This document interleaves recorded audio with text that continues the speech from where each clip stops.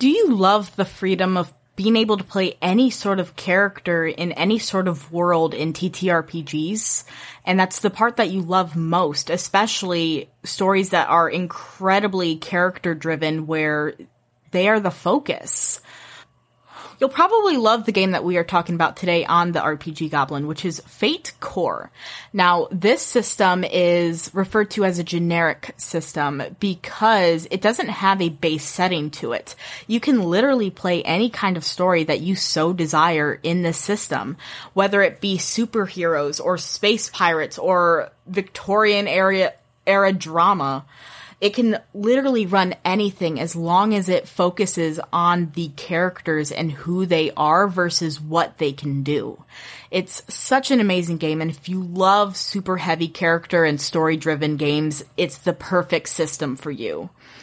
In this episode, I brought on Curtis to be my guest, who you may recognize from the 10 Candles episode, and we just had a blast. So, let's get into it.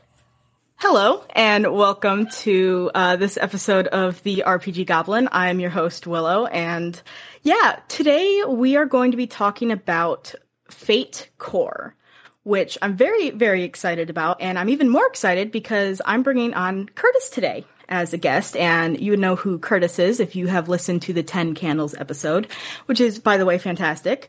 But before we get started into the actual game, I would love if you could introduce yourself. Hello, I'm Curtis. I am executive producer over at 5% Chance. We are basically an RPG production group. We bring on folks with different games, different stories, and help share stories with folks that don't necessarily have a lot of the technical acumen. We help produce things and get stuff up on Twitch. Most of our stuff is up on Twitch, twitch.tv/5% Chance. We also have a whole YouTube backlog of actual plays. We're trying to branch out into fun different systems, and as a systems junkie, really enjoyed coming on and talking about 10 Candles for probably longer than I needed to. So I have notes this time. This one will be hopefully shorter than 2 hours and 42 minutes like the last one was. Fingers crossed. Absolutely. So, Fate Core. Yes. This is a very interesting system as it's, I think, other than the Fate Accelerated episode that will be coming out before this, it is the first big generic system that we're actually talking about on this podcast. And if you would like to explain what a generic system means in the TTRPG community, I would 100%. Love for you to do that. Yeah, so generic system, setting agnostic, there are a lot of different ways to phrase it, but basically it's, here is a rule set. Here are the pillars of how this game functions, and you can put any kind of set dressing you want to put on those. So it's like, you're not necessarily locked into a swords and horses fantasy. You can go, you're not locked into cyberpunk.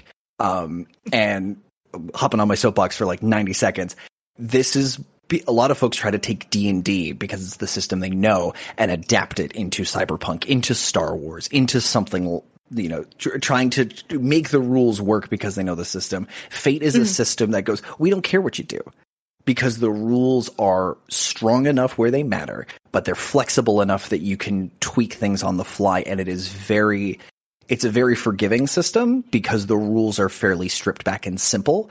And like you talked about with Fate Accelerated, they've even found ways, Evil Hat, the publishers of this, have found a way to make it even simpler. And it's so insane. It's amazing. There's Accelerated, there's Condensed, and then the core system is like their biggest, chunkiest book.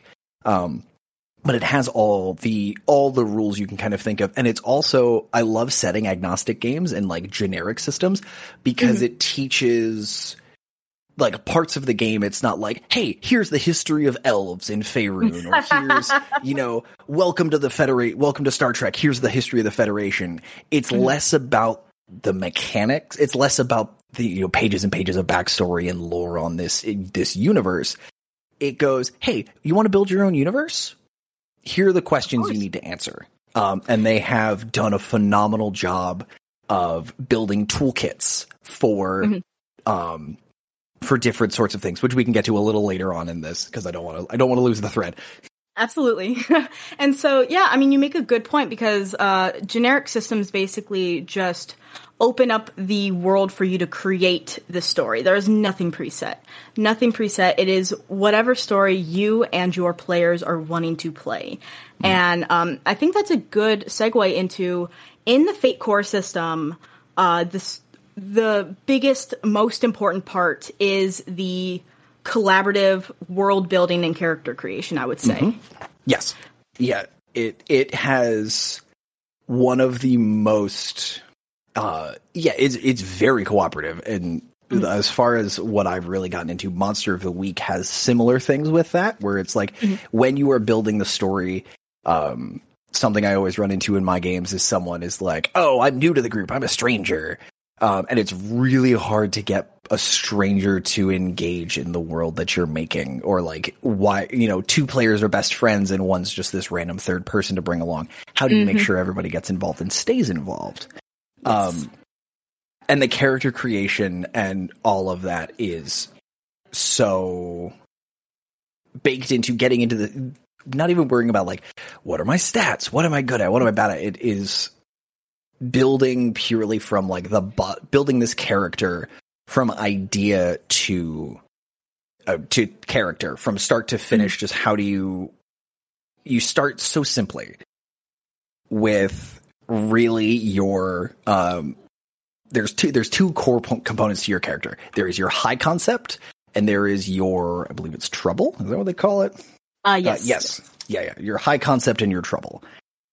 If you were to take your NP, take your character and put him in a pot, stick him on the stove on low and let him simmer for hours, what do you come back to? You come back to just this pure this pure concentrated essence of this character. And what is that? If you had to describe this character in one word, and the Cypher system kind of does this as well in character creation, where it's like, I am an adjective, noun, who verbs is sort of that character creation thing. That's a different episode. Of course. Oh yeah, no, it just, I was going to say, it helps you get a very basic and very kind of clear idea of the character you are wanting to play without having to overthink anything at the start. You can just like, okay, I want to play a person with a sword. I want to play a strong woman with a sword. And that is your basic idea. And then from there, as you're building, it's going to become bigger and bigger and bigger. Though, before we talk too much about character creation, I want to ask, would you say it's more important to talk about the creation of the characters or the creation of the world first? Oh God, that's such a hard question because I love building both directions. I love building top down. I love building bottom up. Top down, taking this big, huge, like great big question, like, I can't even think of one right now. Like that sort of like Star Trek. What if we lived in a post-scarcity utopia in space? That is like, what does the world look like? And then tunneling down and finding places where your players find something interesting that they want to step into those shoes. Or what do you want to play? What do you want to play? What do you want to play? Take those three characters, those three like big high concept ideas, and then shape a world around them. Because with Fate, you can kind of go either way. You really can, and it's baked in either way as well, where it's like you can create the world first and then the characters, characters to world. You can do it whichever order you want. Then I'd say if we are already talking about character creation, let's go that way first. Okay. Give some kind of ideas, and then we can kind of go into the world afterwards and how you can structure it around the ideas you have, or the ideas that your players have for your characters, or you have for your characters that then you can give to the GM and make it a actual idea. And go, hey, here's in all these stories that you're kind of looking at. So like, yeah, like you were talking about, you were like, what is my character concept? Like, if I had to tell you my character in a single sentence, a strong woman with a sword, that's a perfectly good high concept. This is who this character is. This is who she wants to be. You could also do something with like strong woman with a sword for hire, and you add a little more of you can add in like, this is my job. And that's a perfectly valid concept. You can throw in just a little bit more into the actual idea. Flavor, add a little bit of a relationship, like exiled strong woman with a sword for hire. Like throw in an adjective, run through the source, pick your favorite adjective, slap it on your character, and it adds a little morsel to that. It gives you something. It gives your GM something to go, ooh, you're exiled. Let's focus. Why are you exiled? Who exiled you? And that starts building out the world around it. Yes, because any word, anything that you add into your high concept or aspects that we will be talking about later, any of that can be used and picked apart as tools for the story, for other characters, for relationships, all of that. So as much information as you can get into like a single sentence is really, really useful. Yeah, and giving suggestions. It doesn't you don't have to have all the answers. In fact, that is frowned on. You don't want all of the answers to all of your questions because that's something where, like, say exiled. Exiled strong woman with a sword.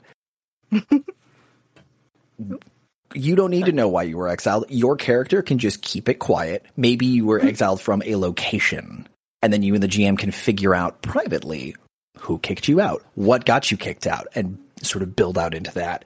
And that kind of feeds into the trouble, which is the other part. This is a negative it's hard to call it a negative, but it is a, it's something that will cause you more trouble than good most of the time. What makes your life complicated? Exactly. Right. Yes. Like, you know, if it's something with magic, you're like, oh, I'm a great spellcaster, but I don't have strong control of my magic. Like, there is something that can go wrong. And it's strong something woman with a sword that's exiled. You could be getting hunted down by whoever exiled you. Maybe you are a criminal in that place, and that's why you were exiled. Yeah, your criminal past haunts you. You made powerful enemies. Is such like, because again, you want those to be short. You want that to be like, if this sentence shows up and someone's like, yeah, I've made powerful enemies, that immediately sends your brain going like, who are these people? How powerful are they? Are they going to come after me because they're friends with me? And how does this stretch? How does this expand and build into the world? And these are, like you'd said the A word earlier, aspects. And there's part of the thing that I love about Fate and why Fate is so flexible is because it goes, hey, here are these things that your character is. These are core components of your character. These are core components of the story you all are telling. And there is a meta currency. There is a thing that exists sort of above the game that the players are aware of that you can start exchanging between the players and the GMs. But we'll get to that in a couple of minutes. So yeah, we'll stick with our strong woman with the sword example. Has powerful enemies. Or if you want to get more specific, has made powerful enemies with, with the black knives. Okay, well now who are the black knives? What do they do? And why did you piss them off?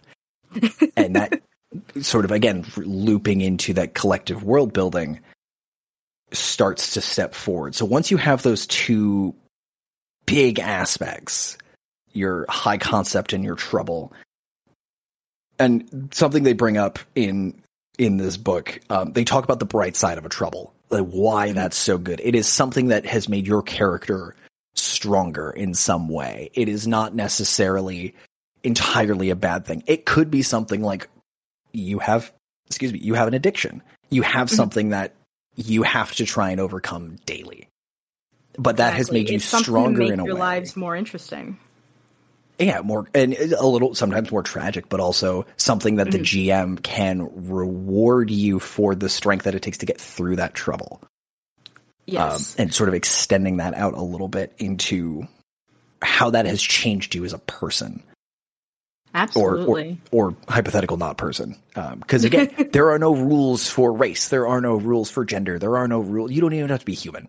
Like, you could all be dogs. You could run a Fate game where you're all puppies. And once we get into the skills and stuff like that, you can kind of shape that how you will. But again, there are basically, you can say no. The only person who can say no, we can't do that, is somebody at your table. The game says do whatever the hell you want, as long as everyone's cool with it. Hey everyone, it is time for the midpoint break in today's episode. I really hope that you are enjoying it so far. If you are, please make sure to follow the RPG Goblin wherever you listen to your podcast, so that you can be reminded whenever there is a new episode, which comes out weekly. And if you haven't yet, please make sure to give the RPG Goblin a rating wherever you listen to it. It really helps other people know that you're enjoying the show, and it just makes me really happy to see. If you want more behind the scenes and knowing what's happening with the RPG Goblin outside of the podcast, please make sure to follow me on social media as well. I mainly use Threads and TikTok at the moment, which you can find me on both at the RPG Goblin. I like to spotlight a lot of games in much shorter videos there. I also like to show off what I'm reading, and I like to talk about TTRPGs there, so join the conversation. Also, just as a reminder, the RPG Goblin does have a Patreon. And if you would like to see this show continue and you like what we're doing here with introducing people to new TTRPGs, please make sure to go support it if you can. It's only $5 a month for the lowest tier, and that will get you access to the RPG Goblin Discord server along with monthly TTRPG parties where we will have guests, giveaways, and generally awesome TTRPG conversations since you can ask questions and just have a really good time. The first party is going to be at the end of February, and I'm really, really excited for it. So if you want to know what that party is going to have in it, please make sure to follow the RPG Goblin on social media. Now, I appreciate all the support towards this show, whether it be through listening, following along with the podcast, or going and becoming a patron. It all means the world to me, and I want to thank you so very much. Yeah, just it's all just coming up. Again, it's pure just imagination and coming up with a story, maybe pretty much on the spot, because I don't know how much they, at least from what I've read and how I would approach the game, I don't know how much I would plan before saying, let's play a game of Fate, because it is so tied into being collaborative. If you plan for anything beforehand, I don't think you're going to do the game any sort of justice. Mm-hmm. Are you saying that as a GM or as a player? I think as a player, I would at least start getting some ideas of a character in mind. Mm. And as a GM, I would maybe start thinking of some story aspects, but I would do that along with my player or with my GM, depending on which role I'm in, so that everyone is coming to the table and ready to kind of make all on board for the same type of story. Because that is what Fate is being on board for the same type of story. Whether you want to play a space opera and a story based in the apocalypse, based in space, sci-fi, all of that. You are all on board for the same story. You could absolutely run. And I think there's actually an example of it in the book where they talk about running a Victorian high society party in Fate, full telenovela drama, romance novel kind of plot. Mm-hmm. And honestly, I feel like that's the folks at Evil Hat flexing and being like, you can do whatever the hell you want with our system. Look, it works. Just here is the biggest sandbox. Here's all the tools you could use. If you don't want to use some of those tools, that's fine. You don't need them. You don't need any of those. You could just play with what you want to play with. Exactly. It's so great. Though I would love to start getting into, so we've covered the high concept and the trouble. Yes. As you are making your character, you get what are called aspects, which are things that describe your character, personality, quirks, items that they have, things like that, important things.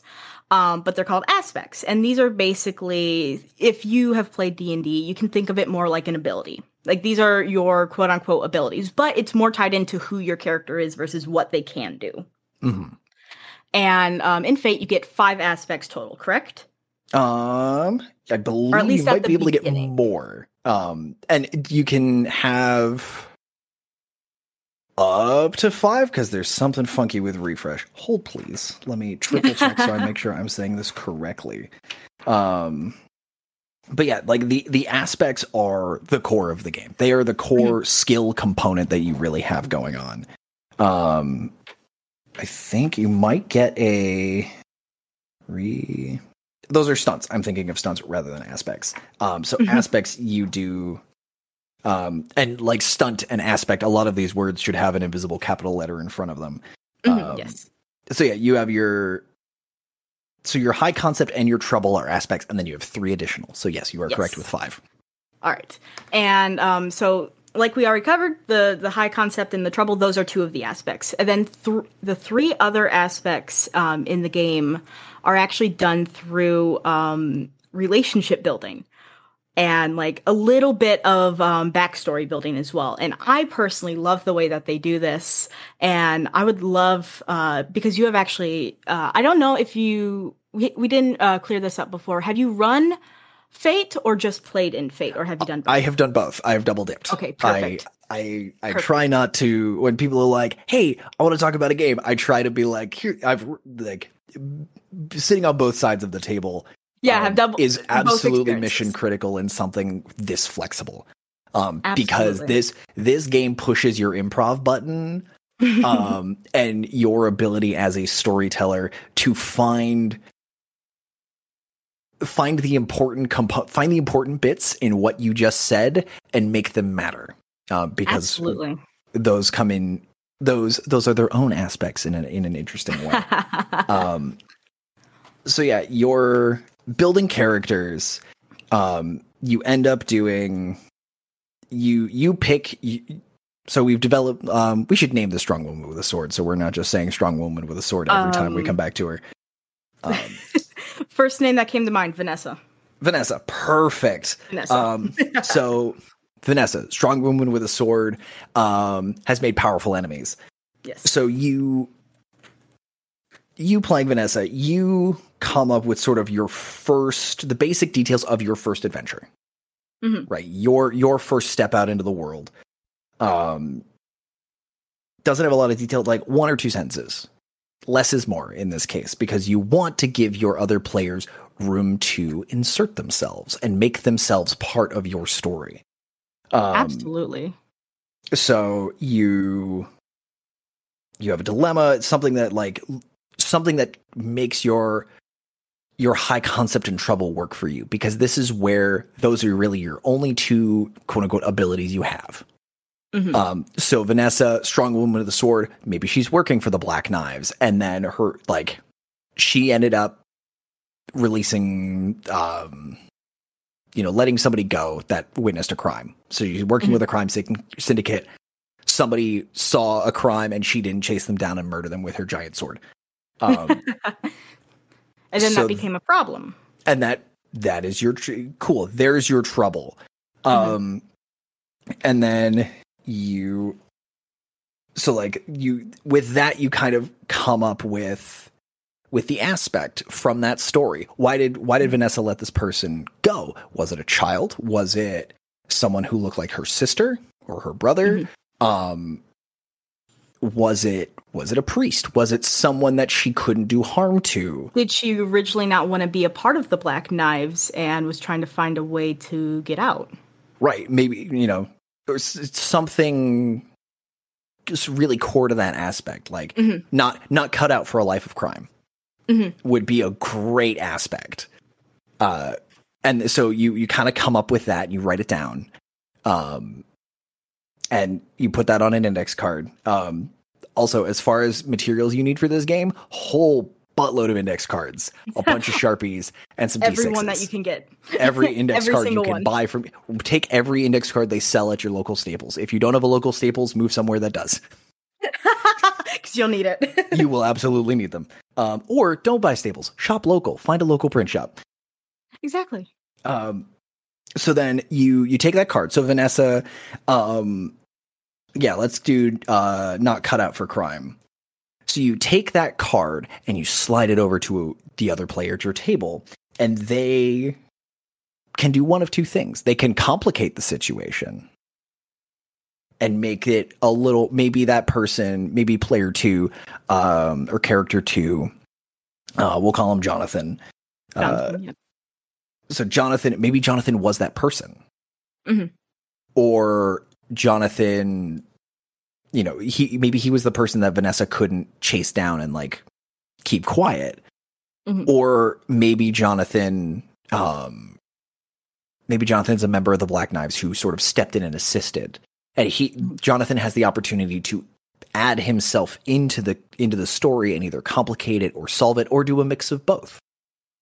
Indeed. And really, and it should always be a supporting role as well, correct? You Yes. don't want to be the center of what you are adding to this story. this is about Vanessa's story rather than Jonathan's. Yes. Jonathan becomes an NPC, becomes a secondary player.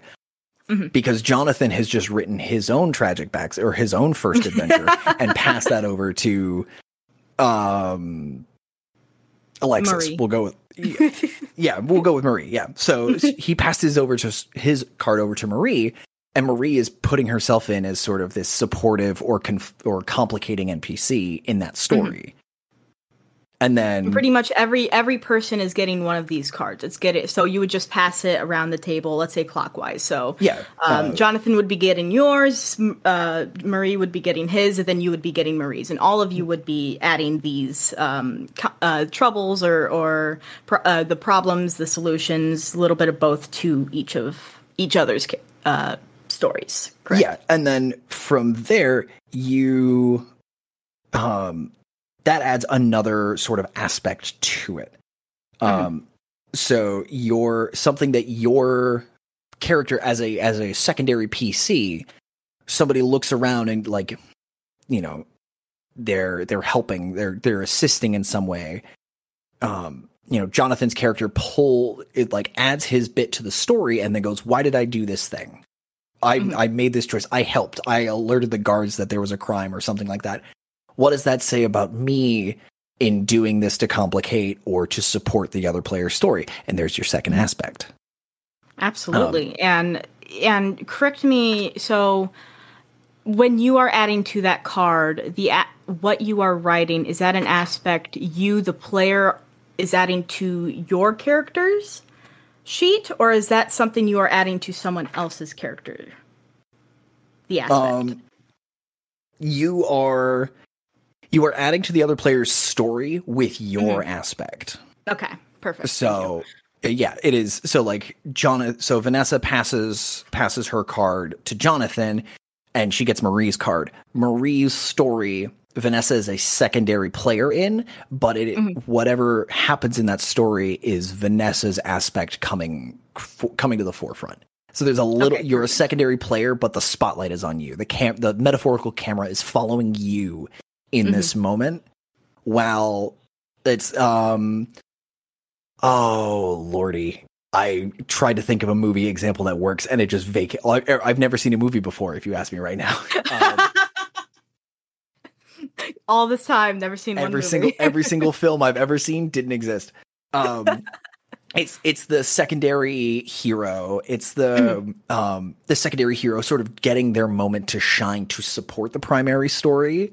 But we still learn something about that secondary character. It's yes. All I can think of is Lewis from Ant-Man. Like Lewis is not. It's not about him. It's not about his story. But his actions are important to Paul Rudd's character surviving some of those things, and that doesn't diminish Lewis's part of the story. It's just not his story.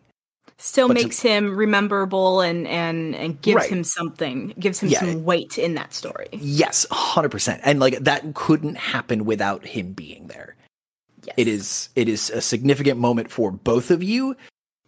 It's less significant in the primary player's story than it is following through onto the next one. Absolutely. And that gives you your second aspect. And then you do it one more time and you cross paths again. And you get whichever one you haven't touched yet. Yes. So Vanessa would now has given Jonathan one. She got one of Marie, so now she gets Jonathan's.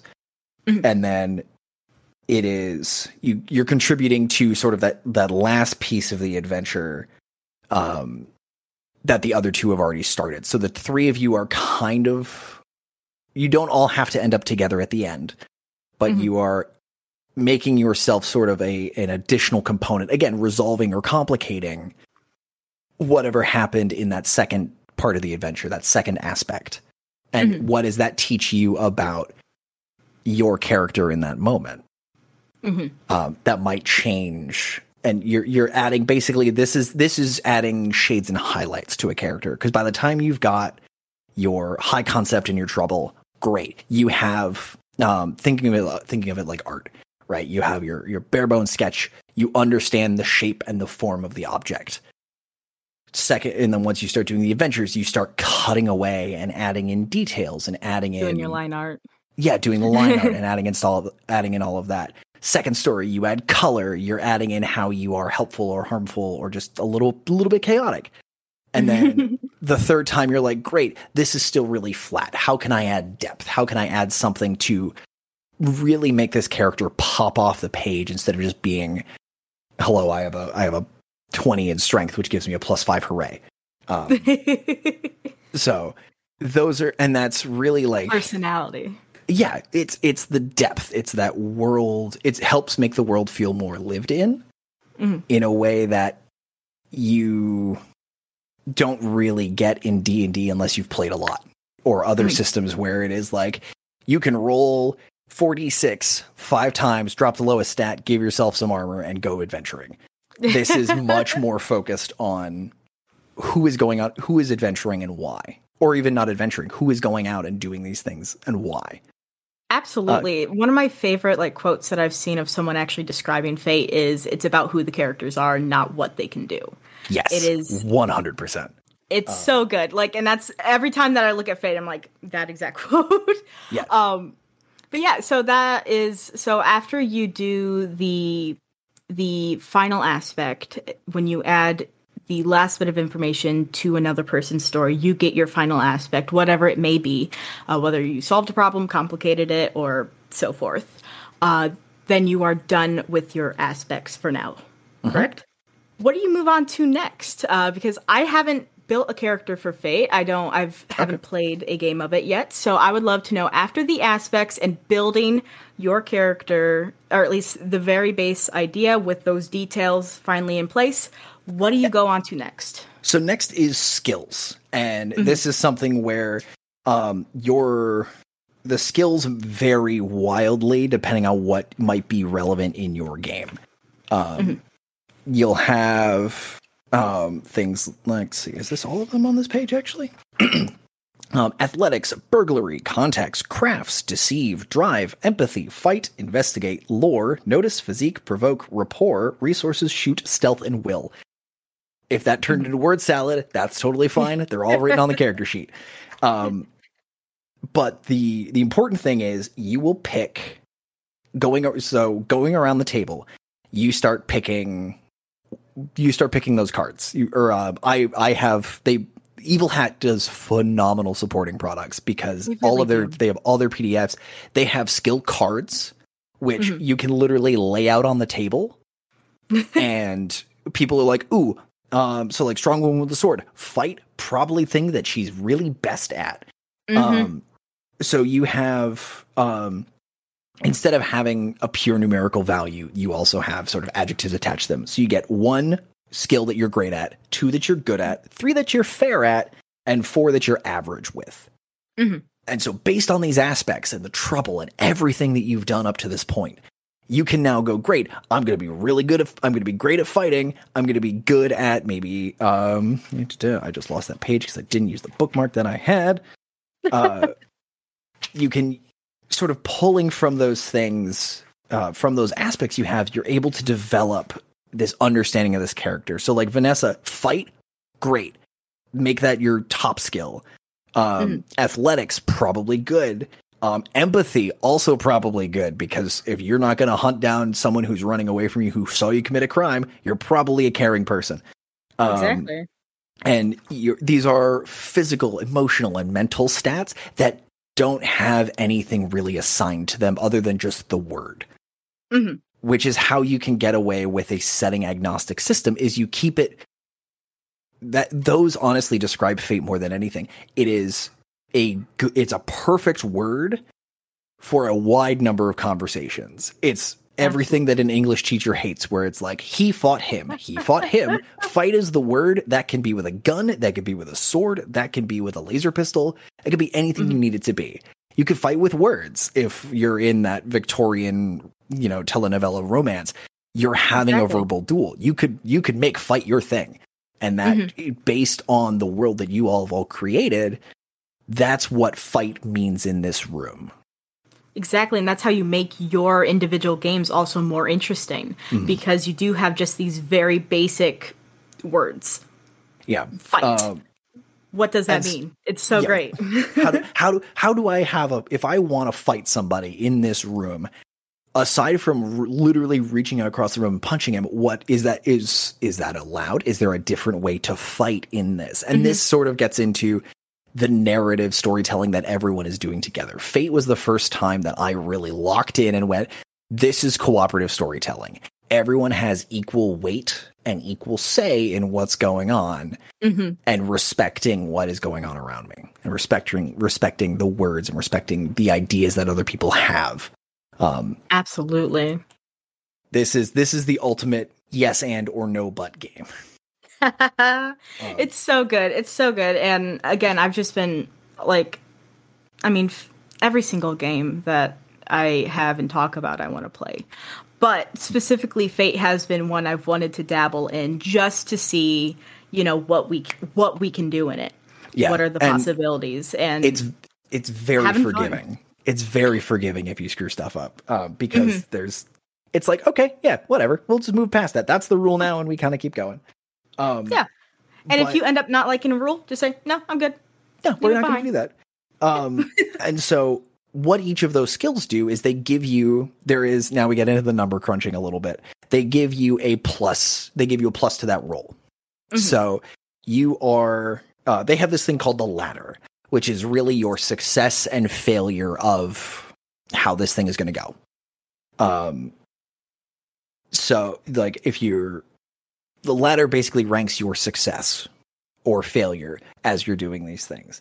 So Vanessa is great at fighting. She gets a +4. And then when you roll dice, when you do get to roll dice, there is dice rolling in this game, I promise. You are rolling D6s that have a plus sign, a minus sign, a plus sign, a minus sign, or a blank. Yes. And you take those 6 dice, you shake them, and you roll them. And pluses and minuses neutral each other out. And you determine how well you kind of do. And by having a great skill at that, you're adding +4. So you could roll nothing. You could roll an absolute 0, which really nothing happens. Like you attempt something, you kind of achieve it. It's a mediocre victory, and you kind of do it. Yeah. If there's nothing stopping you, that's the equivalent of like, all right, well, you rolled a 10 on your lockpicking. But if you have the bonus, that gets added on at the end. So you can go from, I rolled a 0 to, I rolled a 4, which is great. Which the difference, and especially if you're rolling to hit somebody or to do something difficult, you may need to roll. There is resistance. There is a number you have to roll to beat. And depending on how hard you beat that number, we trigger additional aspects. You, as a player, might get to make an aspect about the scene. So, again, we'll get to that in a minute. You also have something called stunts. So, like, once you pick your skills, and you're like, great, this is what I'm good at. You pick stunts, which is kind of a more specific skill. These are a little more like feats in D&D. I've been very curious about exactly what stunts do and what they offer for the game, because that's the one part of the book so far that I have not gotten into. So this is going to be entirely new territory that I'm very excited about. Yes. So the stunts are specifics for your character. So let's pick a random one. Provoke. Let's pick provoke. We'll make Jonathan. Jonathan is great at provoking people. He's an asshole.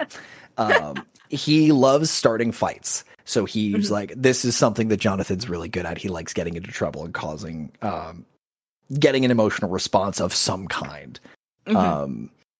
It's the being a jerk skill is literally in the book. So you could have a stunt.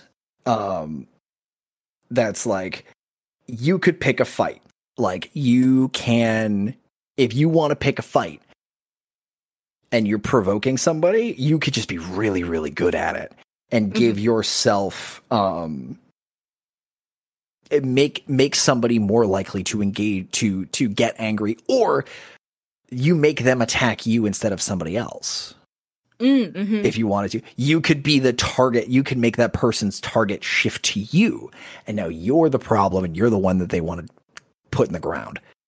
And so, and that all depends on how Jonathan's built his character. If he's the guy who just starts a fight and walks away, it could be something like, "Hey, if I provoke and leave, no one's going to follow me. Like, I can cause a distraction by pointing, like I get people to start getting angry, and I leave the room and they take it out on each other." That have would the problem solve itself. Or just like, I need a distraction. So I'm going to be like, "Hey, did you hear Johnny was saying some really, really rude things about your wife?" And then, Billy Bob stands up and goes, "Hey, Johnny, what are you doing?" And then they start a fight, and Jonathan just scoots out of the way. Like that is that's an idea for a stunt. And it is a little more mechanical, but it's, what is the bonus? What can I do? What am I extra good at? What special thing do I get to do with this skill? Absolutely. For something you like can create your own, correct? Yes. That one. Yeah. So like the one that we were just talking about, like starting a bar fight and walking away, was something that I kind of just made up, because that is a like, because I picked provoke and I was like, "Oh, what is this?" It's like, there's one called "Okay, Fine." You could use provoke in place of empathy to learn a target's aspects or learn something about them. And instead of being like, "I want to learn more about you," you just keep needling them until they crack and show you something. Make them explode with anger. Really, just like I'm gonna keep pushing. I'm gonna keep poking until I find a button, and I'm gonna push that button until it does something. Or like one of the ones is like, I think one of the ones they come up with in the example is like, "If I haven't been there, I've read about it." And that's for your knowledge-based person. And again, these are all, you want these to be evocative phrases.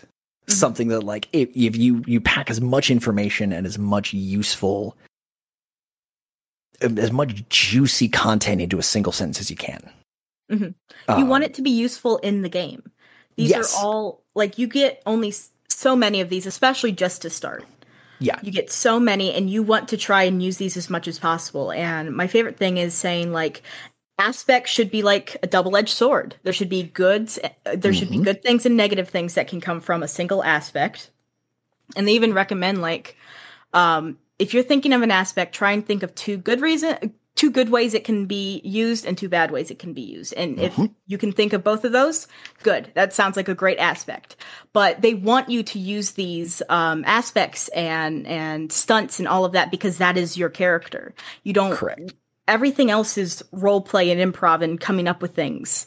If you want to actually use the mechanical bits of the story, you have to make them interesting and usable. And that's where also the creating the world together helps out so much more, because you know what you're going to be getting into. And your GM will know what your aspects are and create a story that will help you actually be able to use the not the abilities, but the aspects and the skills that your character does have to make the story feel like it's all about you, because it is. Absolutely.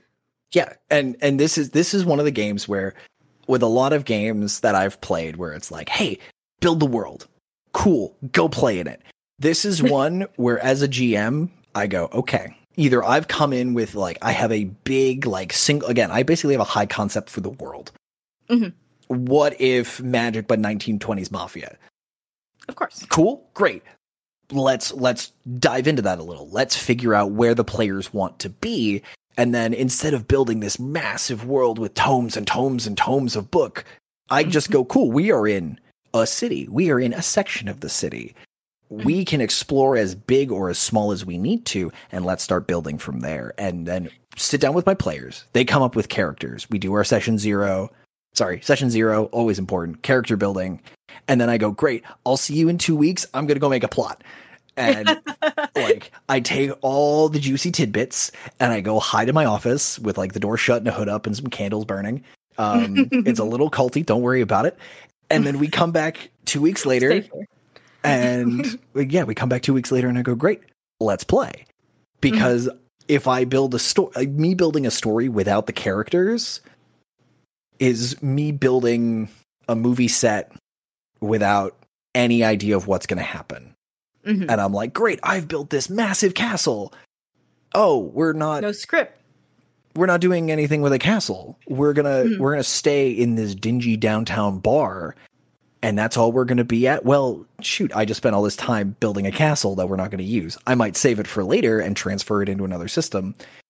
But this is not a game where you come in with a capital B big idea and go, this is the game we're playing. Because unless you're friends enough with your players that they're like, cool, this is a world I want to play in. Let's start poking holes in it. And that's sort of where, and I think that's a really good opportunity to talk about the meta currency, talk about invoking aspects and fate coins, because this is shit that I pull into almost every game that I can. Because so meta currency, what the hell is that? If you've played D&D, it's inspiration. It's a thing that your character gets, but it only exists on the character sheet. It doesn't exist in the real world or in the world of the players.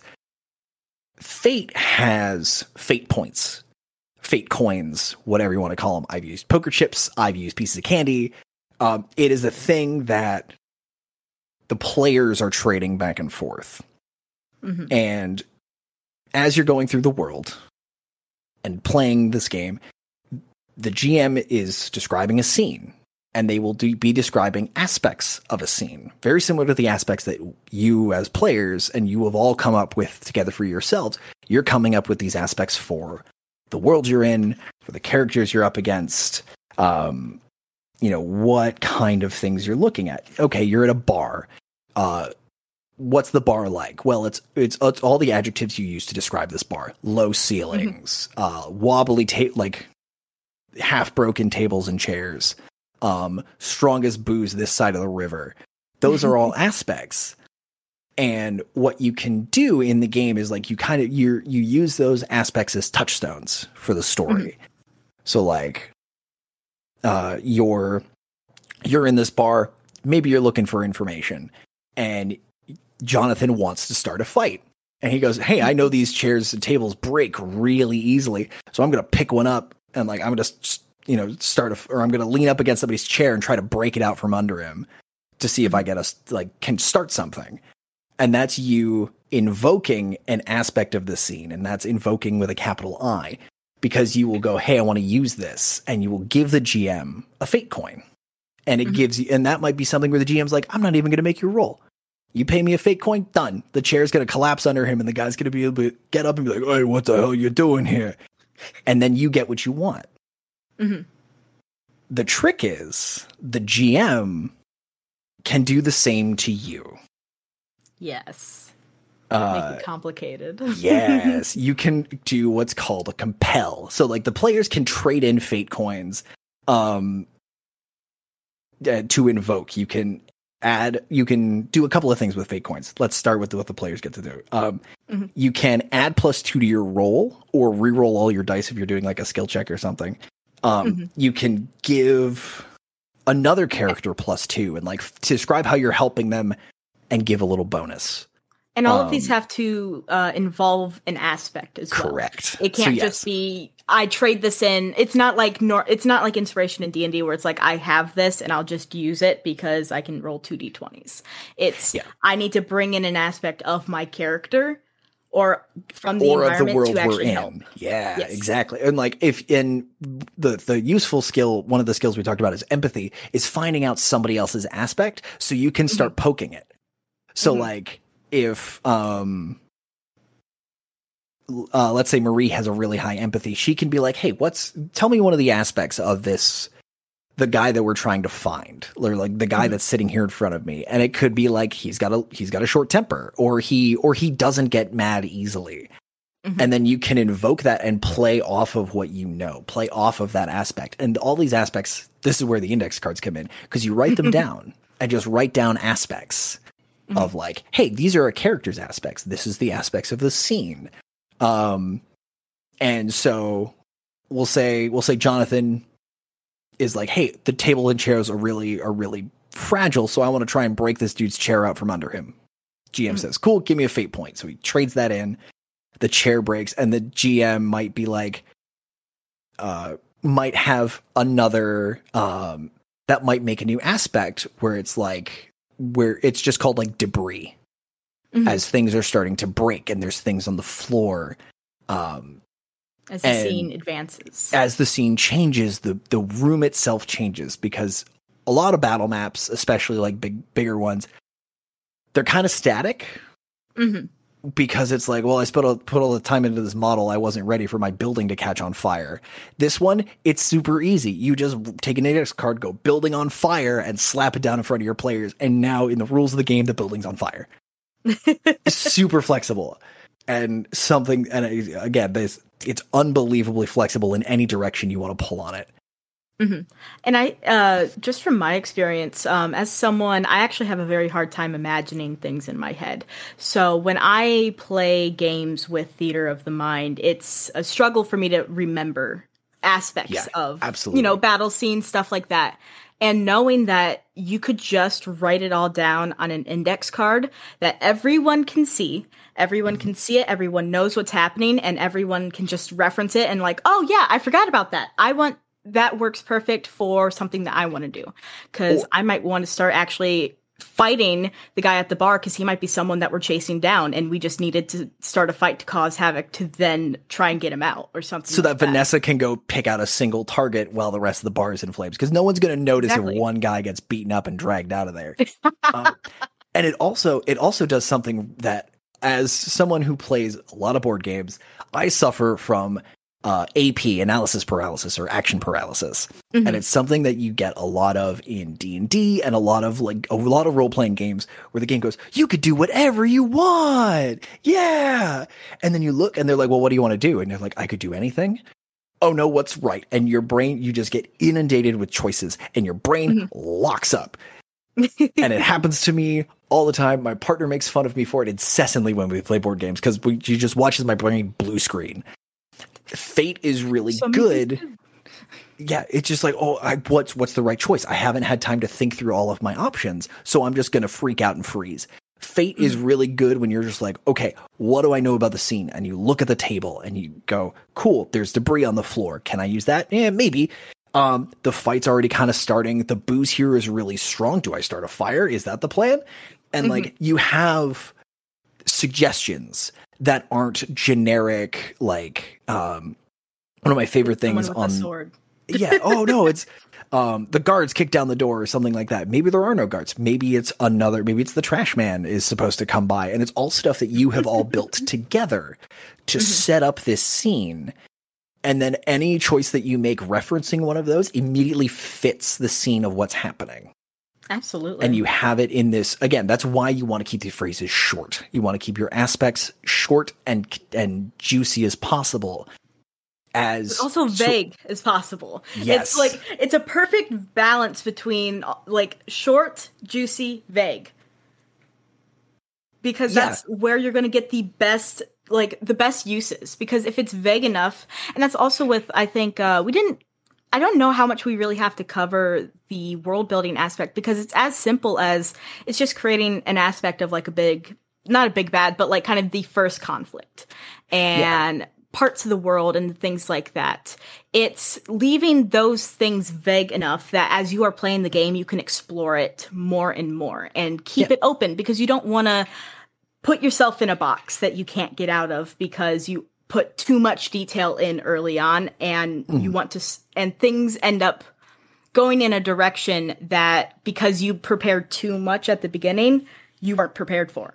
And so now it's like, freaking out. Yeah. Or you're going to try and keep like you have an idea for a story and the players are going to be pulling in the opposite direction. And it kind of like doesn't give like it wants to. It doesn't flow very flexibly and comfortably. And a perfect example is like in this hypothetical bar fight scenario. What do we know about the city? There's like a lot of crime. Or like there are crime families maybe, or just like a crime-ridden city. You know, And a lot of that comes from, especially with players that want to get into the nitty gritty and are comfortable going, hey, what about this? Is this a cool idea? Maybe. And if while you're building your characters, the world builds around it. And you're sort of, you're building the scenes and the aspects of each of those. Oh God, all the words left my brain again. You're building out the world based on what the players see, how they see their place in it. If you've got someone who is a superhero who fights crime, that's the other thing. This is great for fucking superhero games. It's so good because it's like, yeah, you do like 8 things and your stunt is basically your like more specific superpower. Actually, that's I mean, I've seen like neutral systems like talk about superhero, playing superhero stories in it. And I never really gave it much thought until you just said that right now. Like, where it's just the specific abilities. Like, superheroes have their, specific, like, their small arsenal of very specific things. Yeah. Perfect. Because that would just be each of your aspects and and your stunts and all of that. Oh my God. And so that's my favorite noise when I'm talking to RPGs with people is hearing that metaphorical fate coin just drop and you're like, oh, this is brilliant. Because that's the sort of thing where it's like, cool, I want to invoke an aspect of myself. I give the GM a fate coin and I can use my flamethrower ability or something like that. I can invoke that and do that thing. But again, so that's kind of like building that world, building the scene, getting everything ready, invoking different aspects of it. Some of them you might only be able to use once or twice. Some of them, the aspects might also be a timer. Kind of like in Blades in the Dark where you have clocks, you can use that aspect. So like burning building, you can put 6 boxes on it. And as people help or hurt that aspect of the world or ignore it or use that part of it. Yeah. It's like, oh, the building's on fire. I want like this beam comes down and like the players get a little more descriptor in their role playing. It's like, I want to invoke the building's collapsing or on fire. This beam comes down and blocks off the exit so this guy can't get away. Cool, done. Give me that. I might mark off a box on the building collapsing because you've described more damage happening to it. But that gives you a narrative edge to make this kind of choice. And it gives you something cool to do. Like pretty much anything that you could do in Fate can be cool because you're using these awesome aspects and stunts that you made, or the awesome aspects of the environment, or of your team. All flourishes. Exactly, because along with I know before we get into it, so we've talked about invoking the aspects. Right. And other players can also invoke aspects of other people and other players, basically being able to use them to their advantage, so forth. There are also you can also use aspects to compel and create an advantage. I would love if you could explain what those do within the game and how to do it. So compelling is something that usually, at least in my experience, the GM gets to do. This is the GM getting to push back against the players a little bit. Not to be like, no, you're not allowed to have fun, but in the way that makes things exciting and dramatic and it raises the stakes a little bit. So there's kind of 2 different ways to do a compel, but both of them involve me going, hey, this is an aspect you have. This might be your trouble. I'm going to give you a fate coin. I'm going to pay you in this meta currency. You're in a situation where this might seem particularly relevant. Oh, isn't that a shame? Darn. We'll go with our compassionate sword wielding Vanessa. Of course. She's chasing down this member of the Black Knives. She found the guy who this lieutenant of the Black Knives, and she's got him and she's trapped him in an alley and he has a hostage. He's grabbed somebody and has a knife to their neck, and she's a compassionate human. And the GM is me. I could be like, hey, I want to compel you. I'm going to compel your compassion and have you drop your sword. Like, it would make sense that you lower your sword when he's got a knife to her neck. And as the player, you have the option to refuse, but it costs you a fate point. It costs you a coin. Mm-hmm. So you always have the opportunity to say no if that cost is worth it to you. Absolutely. Which I think gives the perfect balance of bringing in trouble and conflicts to your players, but also giving them the agency to say no. But if they've refused the conflicts and they refuse the drawbacks of their aspects enough, they won't be able to do it for you forever. Won't get to do the cool things because a lot of the aspects require you to pay in to invoke them. Some of them are free. And some of them don't necessarily have a cost associated with them. And this kind of gets back into the rolling where if you roll two, say you go to fight a guy and he puts up a resistance of 2 and you have a great, and Vanessa has a great in fight. So she's already 2 above him. She's 2 points above where he ends up. By default, she's going to succeed. She has a better fight skill than he does. She's going to succeed. But if she rolls and ends up 3 plus, she gets to make an advantage. She gets to generate an advantage and generate an aspect about the scene that she gets to write down. Or Vanessa's player gets to write down and say, hey, like, I disarm, like, he doesn't have a weapon. Great, you've disarmed him. That is the advantage you create. This man doesn't have a sword. And then you write that down, and that is an advantage you get to. That's something you get to invoke for free, because until the GM says he runs over and grabs his sword again, that he's disarmed. That is just a fact of the story that you have created.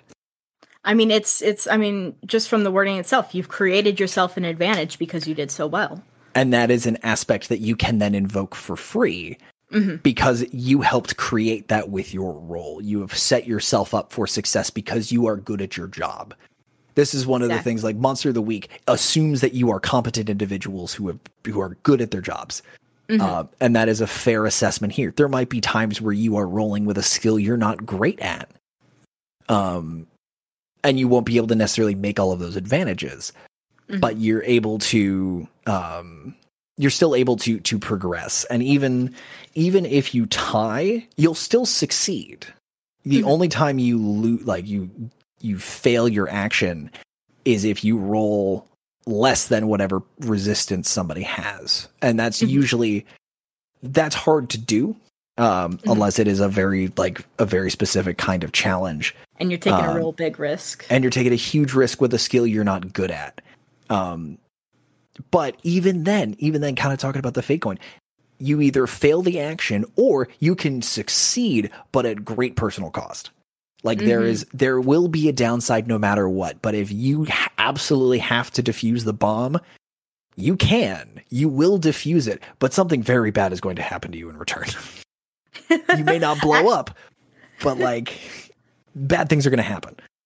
Absolutely. And I think that's actually a great way to start talking about there is stress and consequences in this game that are mechanical in the way of you can use them up.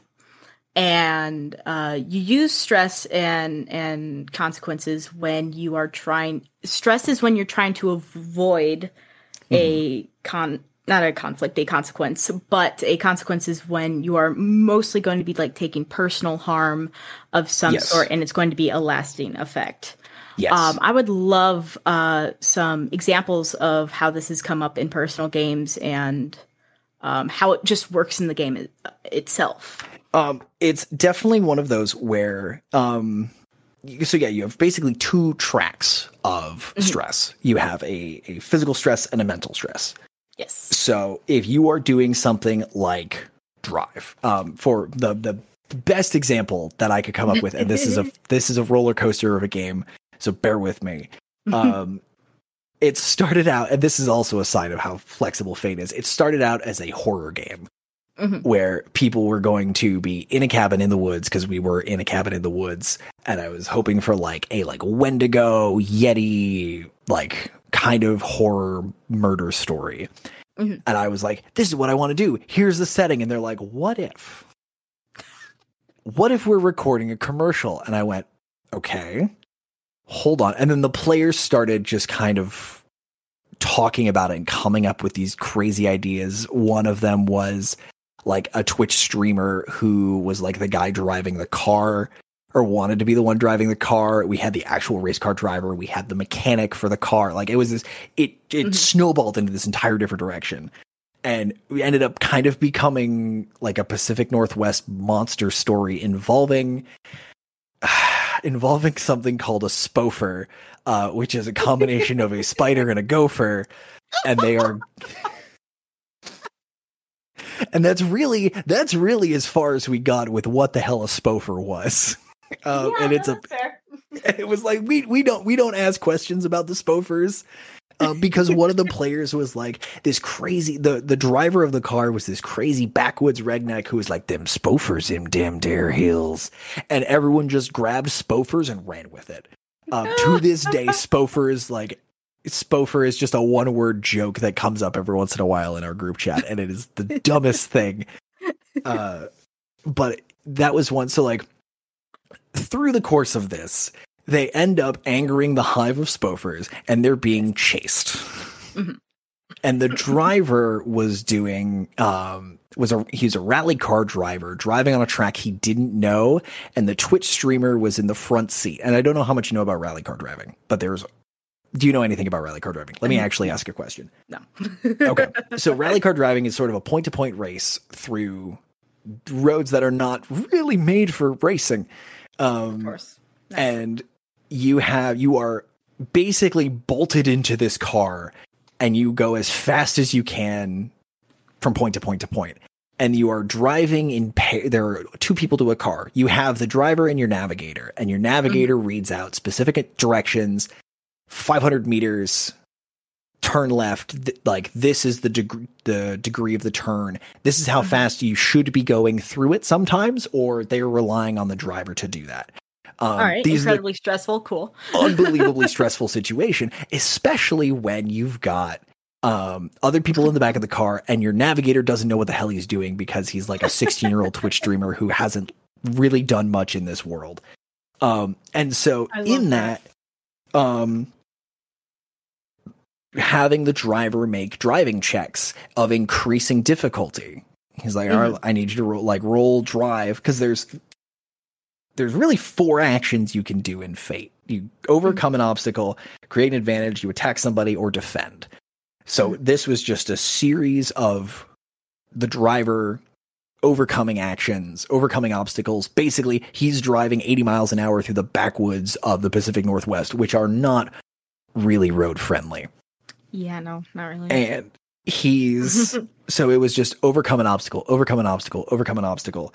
And he started, the turns got more and more complicated because the rest of the party was trying to keep the spoofers off the car. And so he started accruing mental stress because he's trying harder and harder to keep things on the road and making these last minute adjustments. He ended up, let me remember exactly how this landed, but essentially you have either 2, 3, or 4 boxes of stress. And where is the chunk in the rules? Because it has been a minute since I played. I want to make sure that I tell our lovely viewers at home how to do this correctly. I believe it actually involves your will and physique skills. Yes. And if you have a certain bonus to each of them, you get an additional box. So you start out with 2 in each track. So start out with 2 in mental stress, start out with 2 in physical stress. And then if you have like a +1 to +2, you get a 3rd box. If you have a +3 to +4, you get a 4th. And then if I think you have higher than that, which is kind of hard to do at the beginning, you get another consequence that's tied in with whichever track that you fully filled up. So if you fully filled up mental, then it gives you essentially a mental consequence box for you to fill out. And you can then, it does make you tankier in that regard, because your the stress gets filled. And why is this number of stress boxes based on physical will? So yeah, if you're with this driving thing, you gain stress equal to the difference in between what you rolled and what the target difficulty is. So imagine in D&D if you failed a will save by, instead of just like pass fail, instead of that binary, there are the differences to it. So like, you failed by 2, so you take your pencil and you fill in mental stress. You fill in that 2 box because you failed by that amount. So you check off the difference between those two numbers. Unless if that box is already filled, you check off one that's higher. And so like at the start of the game, you get 1 stress or 2 stress before you start taking consequences. That's when bad things start to happen. With consequences, 3 severities: mild, moderate, or severe. So if you say on this driving check that he made, he failed by 5, and he only had a 3. His highest value was a 3 in his mental stress, which was available, but it still doesn't add up to 5. He did not fail by 5. So you can use your consequence and your stress box to make that number, to make a value of that. Yes. So with 5, you can either do a mild consequence, which counts as 2 stress, and then so 5 minus 2 is 3, and then he had his 3 mental stress box, so he could check that off and be fine with just a mild consequence, which could be something like mild again, this is another aspect. This is a thing that the GM kind of goes, okay, you're a little frazzled. You're getting frantic. Can't think. You're not really. You're starting to get distracted because you're looking at everything, trying to remember this road and trying to figure out what's going on. Or you can take the 4 and take a bigger consequence in exchange for a smaller marker on your stress. So it's really, do I think I can get through this now and deal, like, can I fill up all my stress before I start taking consequences, or do I take the big hit early, take 4 to get myself a moderate consequence and only fill in one of my smaller boxes, so I come out of this with maybe one permanent large, like one, not permanent, permanent's not quite the word I want, a larger, more impactful aspect on this than I would coming out of this with just a lot of stress, but nothing permanent, because stress goes away sort of between sessions. Some of the consequences don't go away until actions are taken. So like a moderate or severe thing would be like a 2nd degree burn, a compound fracture, a trauma-induced phobia, something like that. Something that shapes the character in a way that does not go away quickly or easily. And these do become aspects, correct? As you take the consequences, which means that they can be used against you. It can be invoked or compelled, and I can go, oh man, you've got a broken hand. You're gonna have a real hard time climbing this rope ladder with that broken hand, buddy. Here's this, if you accept this compel, and that might increase the difficulty, that might give you something, will give you a downside, but that also gives you currency to use later. And I don't believe you can use you can only compel or invoke. You can't do both. So if I, as the GM, go, you're gonna have a real hard time climbing that ladder, buddy, I'm gonna compel. You can't immediately turn around and go, oh well, I've got this thing to give me this bonus. That's usually decided ahead of time. You can't take the coin that I give you and then turn it around and give it back to me. Okay, that's interesting. So it's less of a just like, oops, nothing happens. Because this makes fate it so that there's actual stakes. There are stakes. There's push and pull, right? Yeah. It's less. Tug of war isn't fun to watch if both sides are equally matched. Even if they are, you have moments where that rope swings one way or the other, and you start being like, "Oh, is it working? Oh no, they're winning. Oh no, we're winning!" And like, give it that back and forth, because that's what makes it exciting. That's what gives it tension. Absolutely. So yeah, then I believe, that's consequences. And like that's the other, like, this entire game is so based around like again, as the player, what are you comfortable with happening to you? And there is, because you are all coming up with these ideas for consequences, some of the best consequences have come from other players. Absolutely. Because as the GM, you're juggling all these things and you're like, all right, cool. You get a, you sprained your ankle. And then somebody's like, what if he got his, like, we talked about how this place is rat infested. Oh, it's a minor inconvenience. He stepped in a rat trap and it like crunched his foot. And like, he's got a mousetrap on his foot. And that's so much more visually and narratively evocative than, oh, I sprained my ankle. Because now it also adds room for comedy. It adds that little piece of flair that you've all built this story towards. And everybody's on the same page with it. Everybody can feed into it off of each other and really help elevate it together. Because it's not you against the GM. It is absolutely cooperative in a way that very, very few games can actually land, because in a lot of those, the GM still has the rules, is still sort of the arbiter and the referee. And the GM does still have a bit of that final say. But for a group of folks who have played together and are comfortable giving each other back and forth without being like, oh, if I say no, the GM's going to make it so much worse for me later on, you can get an unparalleled level of flexibility and comfort. Absolutely. And it just I think it makes everyone more invested in the story as well when they can bring in their own elements. It's not just the GM doing it. And so everyone's thinking of opportunities of conflicts and troubles that could be happening and not just advantages, which I think is a more interesting way to play games. It shouldn't always be, I want to win, I want to win, I want to win. If you want to win, play a board game.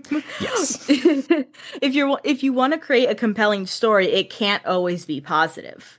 There has to be conflict and there has to be things that go wrong, because when you finish the story, it's going to be more satisfying that way. That's why when we watch a movie, when things go wrong and they have to overcome something, that is so much more interesting than just watching them go from point A to point B and succeed the entire time and nothing happens. Yeah. So much more compelling. And you need that contrast, and you need I think you need that. You need those stumbling blocks, but you also need those victories. And by putting the players in a position where they are very empowered to do, they get to rule of cool. This game is baked. The rule of cool is so pivotal to this game because you want to make each scene as cool as fucking possible. Sorry, you're going to have to bleep that one. But you have to make those as cool as possible so that you can make it this is one of the best groups I've seen run this game. And actually where I learned about this game is from Will Wheaton's tabletop show that he ran years ago.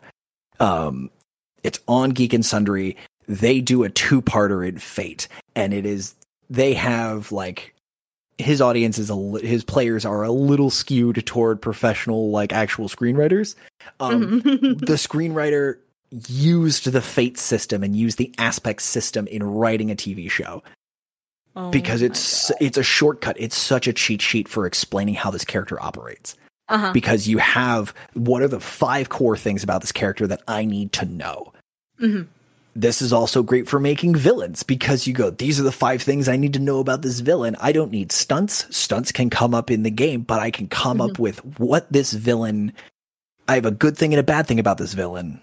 Or about my NPC, my BBEG. I have a high concept. I have who they are as a person, and I have a flaw for them. And that gives your players something to find. It's something to bite into. It's something to dig in and explore. Because the best villains in the game. Oh God, I love it. Because in the game, if you could actually find out these things and use them, even better. Because I didn't mean to interrupt you. No, go for it. I've been rambling a lot. It just always makes me so happy, because I feel like in a lot of games, you can have those aspects. You can create, the flaws and parts of your villain, but they might not always come up to be playable parts in the game that your players can actually work with. This has it so built into the system itself that it's going to get used. It's going to get used one way or another, whether the players figure it out or whether it gets brought in by a mechanic or whatever reason, it's going to get used, which means that all the work and effort that you are taking to prep and create these scenarios is going to get the payoff. Yeah, it's like, and my favorite example of really, really good villain the players never meet. Have you seen The Fifth Element? I have not. Okay. I am cultured in a very specific thing with movies. Whatever my parents were into, basically. I've watched far too many good and terrible movies. Fifth Element is a phenomenal sci-fi movie. With Bruce Willis and Chris Rock and Gary Oldman are really the big three. Bruce Willis is sort of the protagonist, the reluctant protagonist who ends up rescuing this girl Lilu. Go watch it. I can't fucking explain it here. Sorry again. You're good. The villain, Gary Oldman's character, runs basically. He's kind of evil Space Bezos. He never meets the protagonist. Those two characters never meet. But he is he is such a good villain because of how we see him interacting with all of the people around him. And even though, like, we understand that as an audience member, we understand how this why he's so compelling and why he's such a good villain. And Bruce Willis's character will never see that, but we can see how they operate at cross purposes. We can see how the two of them are similar and different from each other because we have that understanding. And as a GM, if I have a trouble, if I have these aspects of this character, I can see what my players are doing. And and this is just me as a GM, really just loving the sandpit that I found myself in. I can see how these things come across purposes, and I go, oh, well, my villain happens to hang his trouble is like maybe he wasn't hugged enough as a child or something like that, but like he has a soft spot for kids, and maybe that's something he and Vanessa have in common. And that's something that really humanizes your villain and pulls them from this Skeletor Saturday morning cartoon bad guy into something much more believable. And it makes it so much easier to, like, you can have those 5 aspects written on an index card for any game you have. And when someone's like talking to the villain, you're like, well, here are the 5 core things about his character that I need to know to RP this character quickly and effectively. And it's such a good cheat sheet for NPCs. NPCs, you might have one skill they're really good at, a high concept of trouble, and maybe one aspect or stunt. That's all you need. And you're like, cool, this is who this person is. Great. If anything else pops up, I'll write it on the card later, and we'll just go from there. I honestly even like listening to this and hearing it get talked out, because obviously it's one thing to read like the actual rules. It's one thing to actually play it and experience it in a different way. But hearing this get talked out, I could even see this being great advice for other games that you play, of creating almost like these little cards that are just, here are the top 5 most important. Here's 5 of the most important elements of this character, and it helps you roleplay them. Automatically, I'm already thinking, do I need to do this for my games? Would this like immediately, because that can keep you consistent, keep you on track. It makes the continuity also flow a lot better if you just have this card that gives you the most important information. And these are also things that, like, your players will ask about. Your players will have ideas for what they think the villain is. And you're like, oh, I should probably maybe there's a side of this that my player discovers as they're learning more about who their adversary is. And the thing that I love about Fate is it is such a toolbox, because there are chapters about, like, there's a whole, the running the game section is good for literally any game you're running, because it talks about advantages and conflicts and how to make things challenging but rewarding. It talks about failure and how you make failure awesome but also important. move the story forward. Let's talk about NPCs. Let's talk about plot. Let's talk about how you can build stories together in a way that clicks, and you have all these components in front of you. How do you build this metaphorical watch and set it running? And it does such a good big picture narrative breakdown of that. And then if you want more, the other thing I love about the gang over at Evil Hat, because they did Thirsty Sword Lesbians and a couple of other really, really good games. I have so many of their games on my shelf. I'm not ashamed of it. I love I love everything they have. They have done multiple. I think they're actually.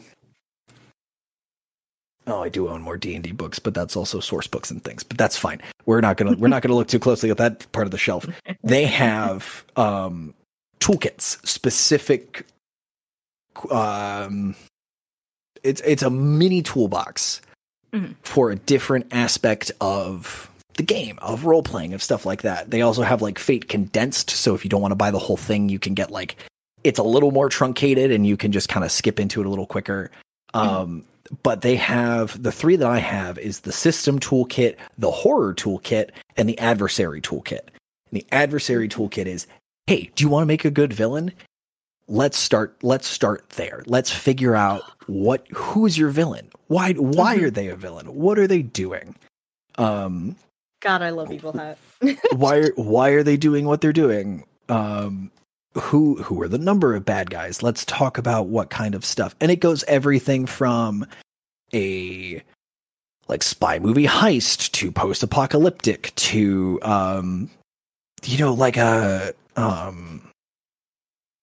like a pulpy Indiana Jones style. And it's like, here's how you can use the toolkit and tweak it and shift it in a way that makes sense for whatever game you're trying to run. And also gives you examples of like, do you want to play this Indiana Jones pulp style fiction game? Here are the kind of traps that might be really interesting. What kind of like all the movies that you've seen, you're like, I want to do that movie. Fate can go, yeah, we can make that happen. And the horror toolkit, the horror toolkit is honestly one of my favorites because it talks through so much of what horror, of how to make things scary. And this is the book, like, as we rambled on to 10 Candles about, the trick with horror is making players feel helpless. And how do you, like, these people are empowered, and in a game where the players get to do all kinds of cool shit, how do you make them feel afraid? How do you make it, like, it's the Call of Cthulhu problem. I've got a fight skill, I'm going to go punch Cthulhu. No, you're not. You're not going to get within 100 yards of that thing before it just, like, sends you off. Yeah, you're just gonna pop, and I'm sorry, that's it. How do you balance horror? How do you, like, there's a little bit about horror compels. How do you offer safe places? How do you make an aspect that's invoked both a good thing and a bad thing? Because all of your aspects should do both. They should always sort of be that double-edged sword. How do you make that work in horror? How do you make that work in this powerful and powerless scenario? And it just has one of the most eloquent breakdowns of how the horror genre works and how to safely do it in a role-playing game.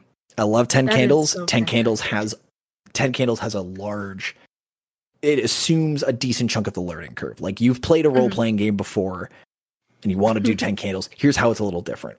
Fate is, you've never touched a role-playing game before in your life. Let's start here.